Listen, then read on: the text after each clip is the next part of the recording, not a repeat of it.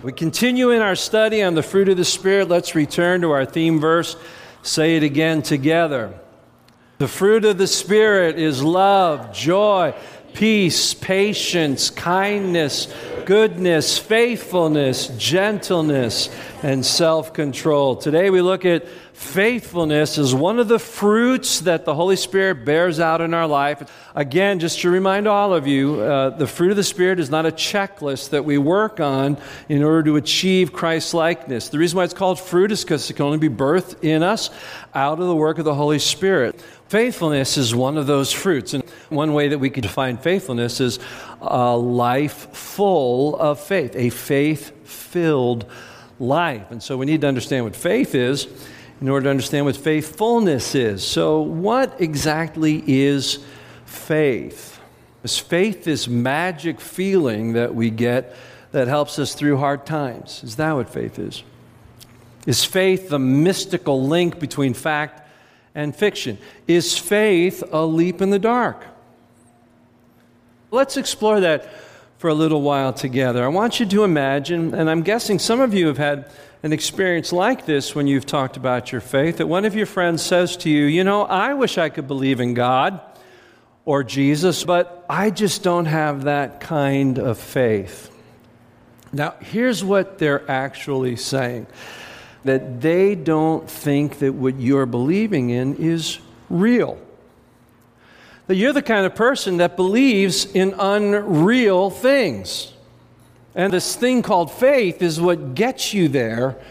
So what they're actually saying to you, as nicely as they can, is, you're kind of nuts. You have this need to believe things that can't be proven at all. And it's okay because it makes your life better, and so I'm happy for you. In that scenario, faith becomes reduced to this quality of life that does some good for those of us who need it. So in other words, and this is a common idea of faith today, faith becomes the thing of value, not the thing that your faith is in. In other words, the act of faith is what matters, not the object of faith. And that's why we live in a world that tolerates all faiths. All faiths are legitimate. Why?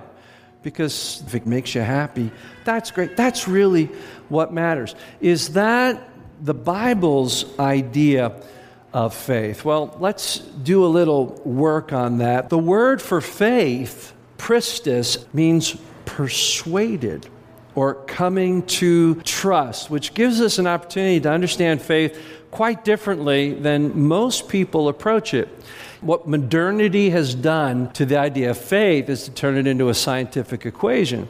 And there are just things in life that we know now in postmodernity that science isn't going to answer.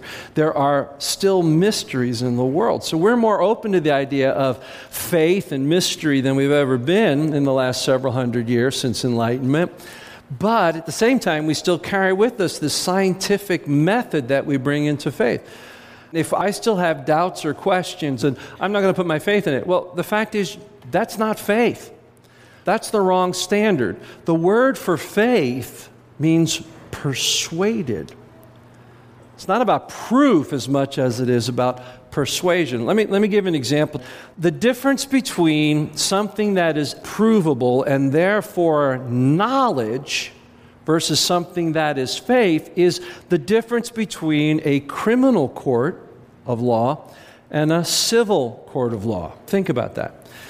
Two very different standards to decide what is right. A criminal court of law is biased towards not wanting to condemn anyone who's innocent. So even though so many that go through criminal court are guilty of what they've done, the law requires that we presume innocence until proven guilty, beyond reasonable doubt.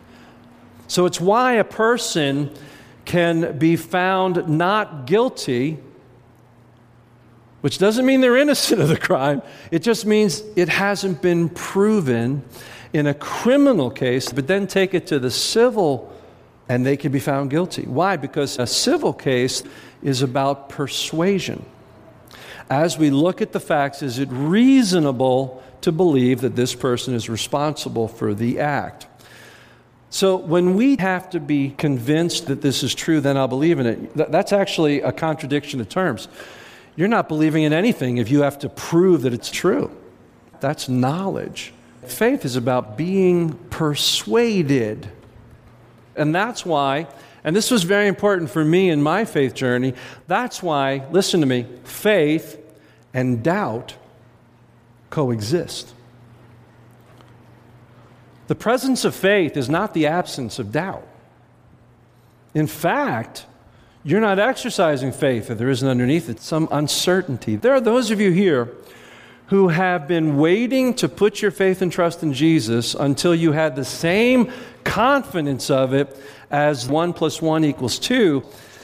You're like Thomas, who when Jesus was raised from the dead and he appeared to all the disciples, and Thomas wasn't there, and they said to him later, "The Lord's alive." What did he say? He said, "Unless I see with my own eyes and touch his wounds with my own hands, I will not believe." That's some of you. Fortunately for Thomas, Jesus showed up. It's finally then that Thomas got on his knees and said, "My Lord and my God." And then Jesus says, "Thomas, you have professed belief because you have seen. But I say to you," and then I can picture Jesus looking out at the camera and saying to you and me, "Blessed are all those who have not seen and yet are persuaded."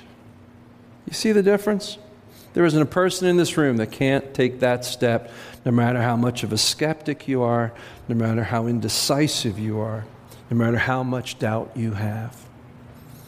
And what happens is we take that step of faith, and the doubts lose their power over us as faith is confirmed over and over and over again. So for the Christian, faith is divine persuasion and confidence in who God is and in what He says. It's not so much the strength of your faith that matters, it's the direction of your faith. Let's suppose I have a friend who borrows money from me on Monday and says, "I promise after payday on Friday, I'm going to pay you back." I am persuaded, I trust, I have faith in that person. Now, is that a reasonable faith? Yes, but that's because it assumes several things. First of all, it assumes that that person is real. 2, it assumes that I have a relationship with that person. And 3rd, it assumes that that person can be trusted, right? But it's reasonable because I'm putting it in Him. Would I do that for a complete stranger? Probably not. Probably not. If I did, that would be a leap of faith. But I can trust in the person that I know. Now, what would happen if that person died between Monday and Saturday? They are incapable of fulfilling their commitment. Does that make my faith in them any less valid? No. But is it effective? No. So the thing about Christian faith is that when we put it in the person of who God is and what He says, we are putting our trust in the only being who knows everything that's going on, who can do anything, who has never lied, who knows what you need before you know it, and will always do what He says He will do. And that's what matters about our faith in Christ. When I was growing up, I was raised as a preacher's kid. I believed very easily as a child, right? But then in my junior high and high school years, I really had struggled because I was being exposed to all these new ideas. This was the late 60s, early 70s. Vietnam War was at its height. I had a draft card, and my friends were protesting against it. The rock and roll, the sex and love revolution was taking place. Science classes were challenging faith in God, and I was being exposed to all these things. And I thought all these questions about all these different things that I didn't think about when I was a kid, meant I was having a crisis of faith. I wanted to believe in God. I still understood all the things the Bible said about God, but these doubts must mean I don't believe. One of my dad's favorite sermons was the centurion.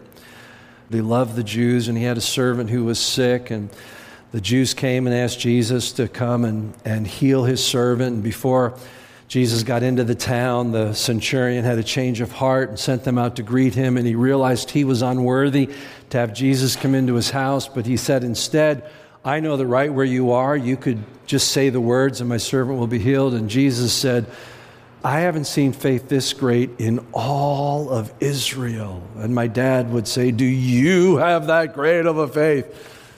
And I would say, no. And if that's the standard, I lose. But then you see, there's another story about faith in the Bible too. It's the story of a father of an epileptic boy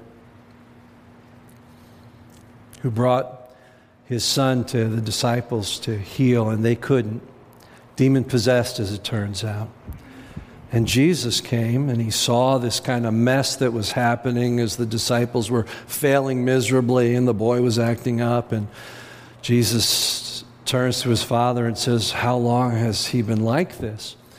And the father said to him, well, since birth. And it's really hard. There are times he just throws himself right into the fire. And then he turns to Jesus and he says, do something if you can. Jesus says, if you can. You read it. He says exactly that. If you can. Anything is possible if you have faith. So here's the equation. It's the same equation. Faith in Jesus for healing. That's salvation for all of us. Faith in Jesus for healing. Jesus says all things are possible if you have faith. The centurion's faith was so great that none of even the disciples had anything that great. Does this father have faith enough? And it says in exasperation, he cries out, I believe. And then he drops his shoulders and says, help my unbelief. That kind of faith I could relate to. I believe, but I'm riddled with unbelief. So the question is, was it enough? That's the question that matters. Was it enough? Or is it the centurion's faith that we all need? Who knows what happened? Jesus healed the son.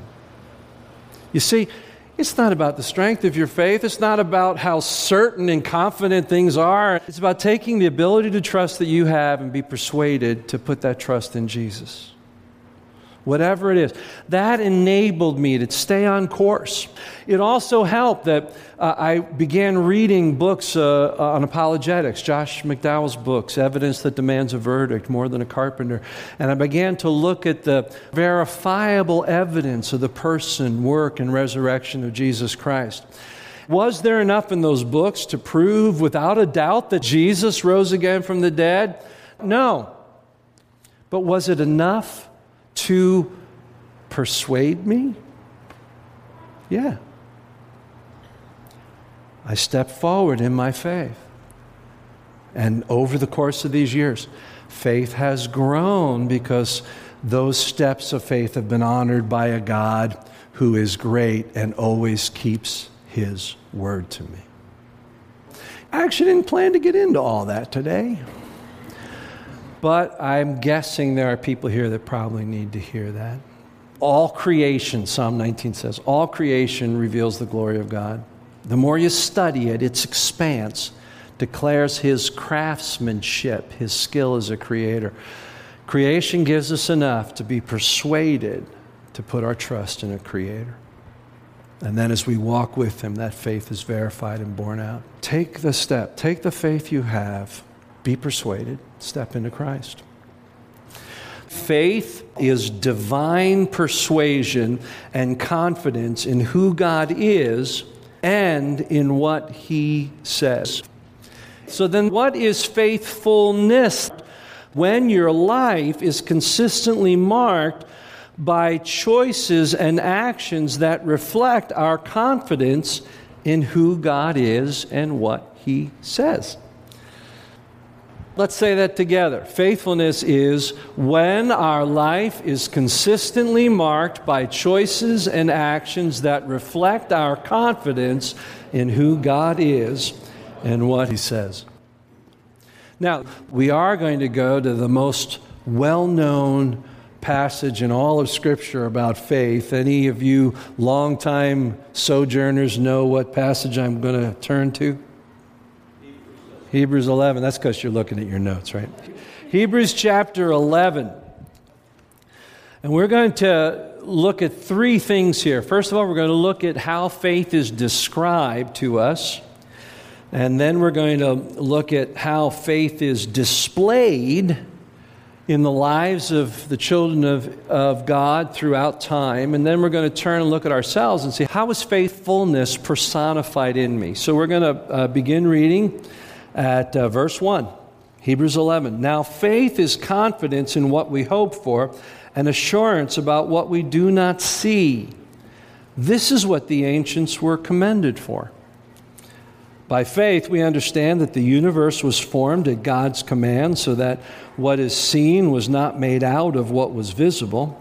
By faith, Abel brought God a better offering than Cain did. By faith, he was commended as righteous when God spoke well of his offerings. And by faith, Abel still speaks even though he is dead.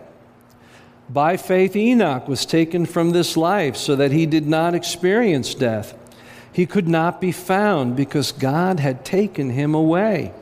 For before he was taken, he was commended as one who pleased God. And without faith, it is impossible to please God, because anyone who comes to Him must believe that He exists and that He rewards those who earnestly seek Him. Now, I want to point out several things as the writer of Hebrews tries to explain what faith looks like, and we're going to pull them out of verses 1, 2, and 6. The first thing we see is that faith is confidence that what we hope for will happen.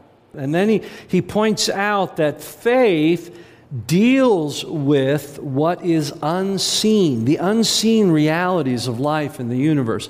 If it's Paul who operated out of a Socratic idea, a Greek way of thinking and logic, which is why Paul's Gospels work so well for us in Western culture, because he himself was trained in Greek logic and thinking, and so he writes from that perspective. But if Paul's the one that wrote this, he's trying to set faith apart from that logical process. He's trying to say that faith is a confidence in what can't be proven, but what is hoped for.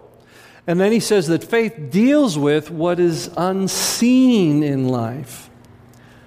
The third thing in those verses is that faith distinguishes God's people from everyone else. For by their faith, the ancients were commended by God. So this faith, this trust is a distinctly Christian thing. And that's because the Bible says pretty clearly this kind of faith is God's gift to us. It's not something I can create. This type of faith distinguishes God's people. Now we go down to verse 6. Where he says, without faith it is impossible to please God, because anyone who comes to Him must believe that He exists and that He rewards those who earnestly seek Him. Just two quick things with relation to that. Faith is essential for a relationship with God. But what is it about God that we have to have faith about? That God is and that God can be known. Those are the two things he's saying there. You need to have enough faith to believe that there is a God worth reaching out to, and then you're reaching because you believe He will respond. He will reward those who seek Him. So this is how the writer of Hebrews is trying to set the dynamic of faith apart as this unique aspect of our spiritual journey. But then he goes on and he shows how faith has been displayed, and we could actually call this now faithfulness. We call it the Faith Hall of Fame, but it really describes Many lives full of faith and faithfulness. And now we're going to continue in verse 7. By faith, Noah, when warned about things not yet seen, in holy fear, built an ark to save his family.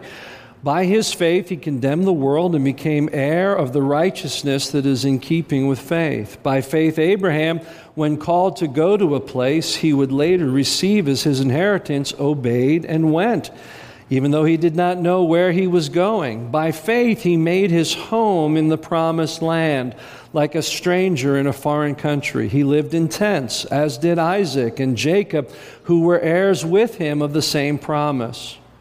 For he was looking forward to the city with foundations, whose architect and builder is God. And by faith, even Sarah, who was well past childbearing age, was enabled to bear children because she considered him faithful who had made the promise. And so from this one man, and he as good as dead, which meant that his sperm had dried up, that's basically what he's saying, came descendants as numerous as the stars in the sky and as countless as the sand on the seashore. All these people were still living by faith when they died. That's a life of faithfulness. They did not receive the things promised. They only saw them and welcomed them from a distance, admitting that they were foreigners and strangers on earth. People who say such things show that they are looking for a country of their own. If they had been thinking of the country they had left, they would have had opportunity to return. Instead, they were longing for a better country, a heavenly one. Therefore, God is not ashamed to be called their God, for he has prepared that city for them. By faith, Abraham, when God tested him, offered Isaac as a sacrifice. He who had embraced the promises was about to sacrifice his one and only son, even though God had said to him, "It is through Isaac that your offspring will be reckoned." Abraham reasoned that God could even raise the dead, and so in a manner of speaking, he did receive Isaac back from the dead. By faith, Isaac blessed Jacob and Esau in regard to their future. By faith, Jacob, when he was dying, blessed each of Joseph's sons and worshipped as he leaned on the top of his staff. By faith, Joseph, when his end was near, spoke about the exodus of the Israelites from Egypt and gave instructions concerning the burial of his bones. By faith, Moses' parents hid him for 3 months after he was born because they saw he was no ordinary child, and they were not afraid of the king's edict. By faith, Moses, when he had grown up, refused to be known as the son of Pharaoh's daughter. He chose instead to be mistreated along with the people of God rather than to enjoy the fleeting pleasures of sin. He regarded disgrace for the sake of Christ as of greater value than the treasures of Egypt, because he was looking ahead to his reward. By faith, he left Egypt, not fearing the king's anger. He persevered because he saw him who is invisible. By faith, he kept the Passover and the application of blood so that the destroyer of the firstborn would not touch the firstborn of Israel. By faith, the people passed through the Red Sea as on dry land, and when the Egyptians tried to do so, they were drowned. By faith, the walls of Jericho fell after the army had marched around them for 7 days. By faith, the prostitute Rahab, because she welcomed the spies, was not killed with those who were disobedient. And what more shall I say? I do not have time to tell you about Gideon, Barak, Samson, Jephthah, about David and Samuel and the prophets, who through faith conquered kingdoms, administered justice, and gained what was promised, who shut the mouths of lions, quenched the fury of the flames, and escaped the edge of the sword, whose weakness was turned to strength, and who became powerful in battle and routed foreign armies, women who received back their dead, raised to life again. There were others who were tortured, refusing to be released so that they might gain an even better resurrection. Some faced jeers and flogging and even chains and imprisonment. They were put to death by stoning. They were sawed in two. They were killed by the sword. They went about in sheepskins and goatskins, destitute, persecuted, and mistreated. The world was not worthy of them. And yet they wandered in deserts and mountains, living in caves and in holes in the ground. These were all commended for their faith. Listen to it again. These were all commended for their faith. Yet none of them received what had been promised, since God had planned something better for you and me, so that only together with us would they be made perfect. Now, we're going to stop there. Boy, that's inspiring. I would have liked it to have stopped with the shut the mouths of lion thing, as opposed to the sawn in two thing.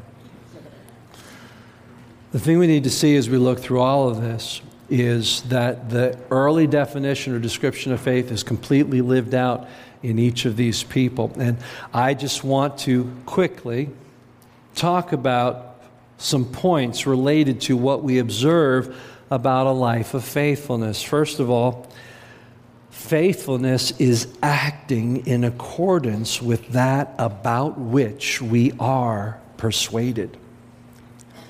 Faithfulness acts.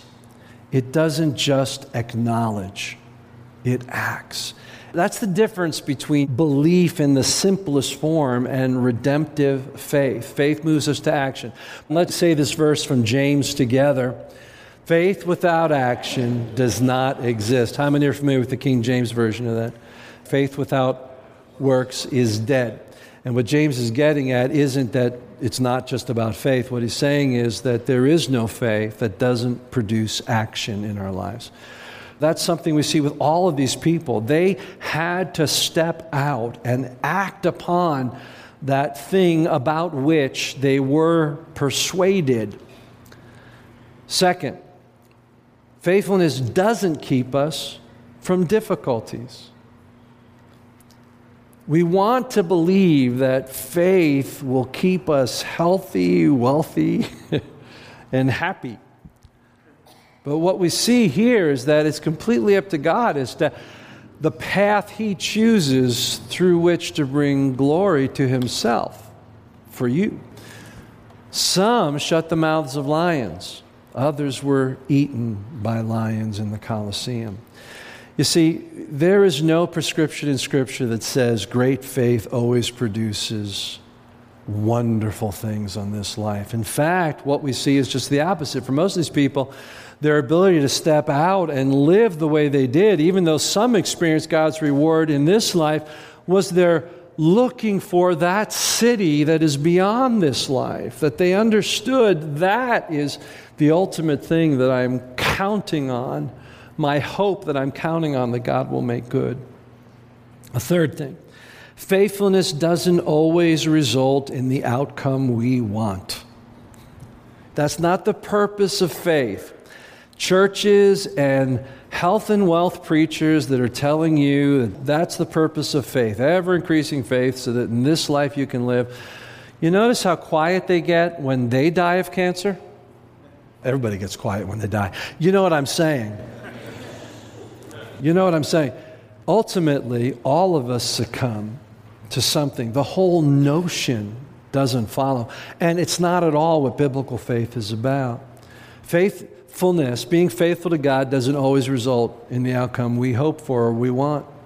I found this interesting. I saw somebody make a comment that none of the prayers of the Apostle Paul in his epistles ever ask for God to specifically deal with circumstances in people's lives. Isn't that interesting? For us, faith and therefore prayer is about getting God to do things that we want, to change our circumstances. God's concerned in something far greater, and that leads us to the final point I want you to see. Faithfulness is more about your relationship with God than the condition of your life or your circumstances. God's more concerned about what He's doing in you than what He's doing for you. He's more concerned with your character than your circumstances, your comfort. That's the work He's doing. He has an eternal purpose in mind. And everything in this life serves for us to be more conformed to that, to His character and His purpose. Well, with that in mind, we now go to the next 3 verses. Now we move from having faith explained what the dimension of faith is and seeing it fleshed out in the lives of all these people from the earliest recorded stories of the human race in the Bible all the way through the whole history of the people of Israel. We see that it was not about the law, it was not about being good enough, it was always about faith, even as it is for us. But now he turns to us. The chapter breaks in the Bible, were not put there by the original authors. We put those there. And I always find it funny that a new chapter starts with the word therefore.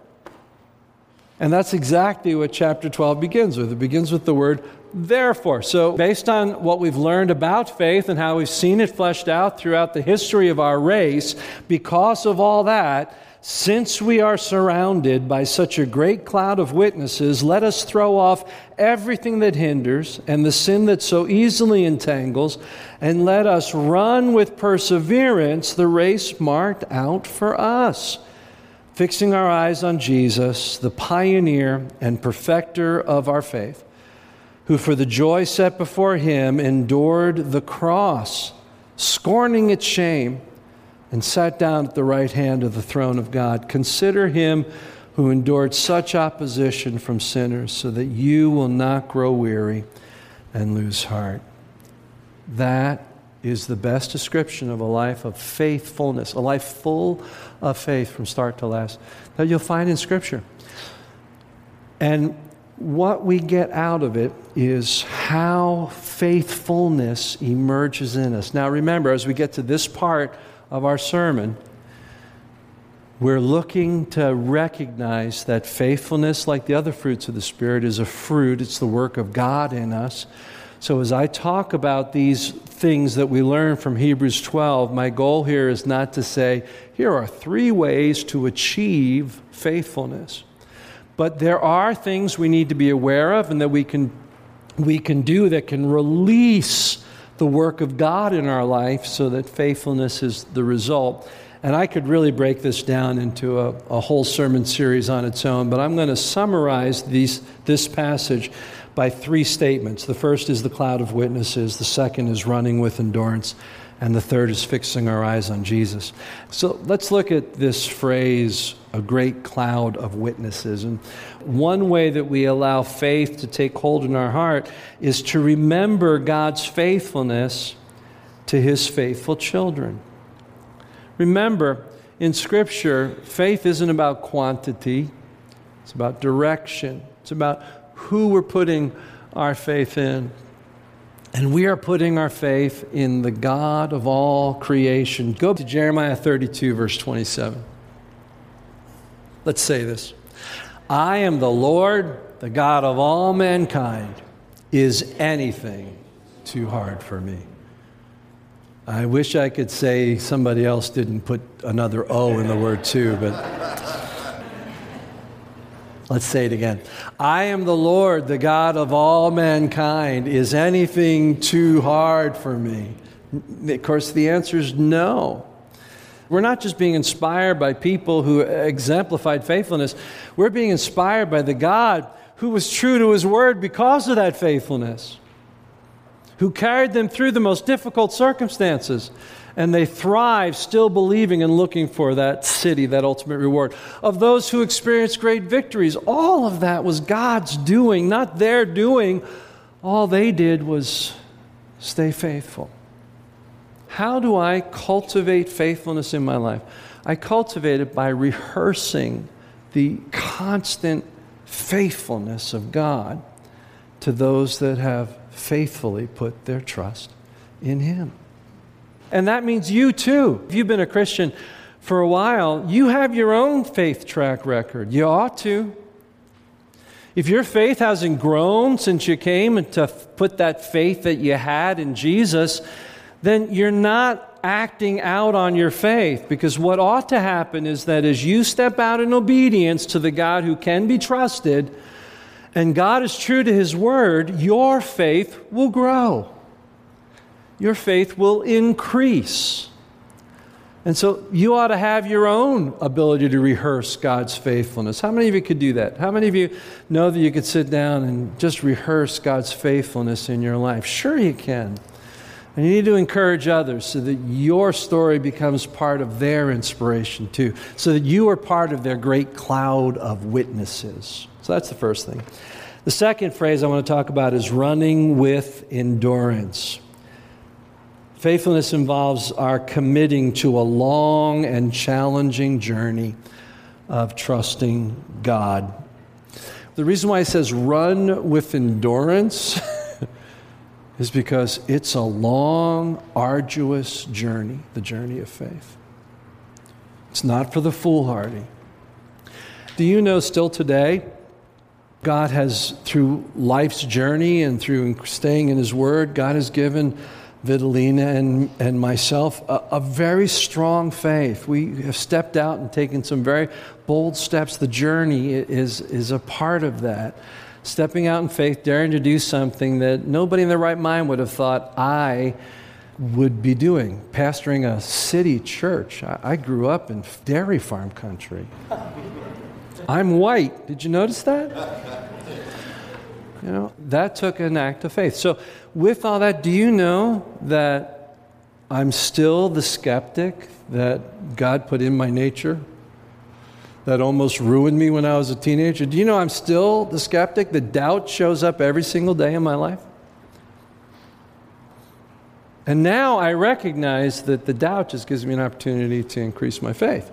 Every time I step forward in obedience to God, even with that voice in my head, my faith is growing. And every time God comes through in spite of those doubts, my faith increases. But it's a long and difficult journey. That's why part of running with endurance is laying aside everything that encumbers us.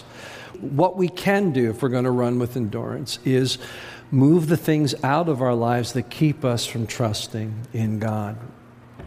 And for many of us, that's sin, that's other passions, that's things that are more worthy of our affection and our thinking than God Himself is. Third thing is fixing our eyes on Jesus. Fixing your eyes on Jesus. I love that picture. I love how the writer of Hebrews says it's a long run, but at the end there's Jesus, and you can keep your eye on Him from the very beginning. We need to fix our eyes on Jesus. This is about a relentless focus on Jesus as our example and our hope. I keep my eye on Jesus in the same way as a basketball player. When I was a kid, I used to keep my eye on Bill Bradley, New York Knicks. I learned to shoot foul shots like Bill Bradley did. Want me to show you the form?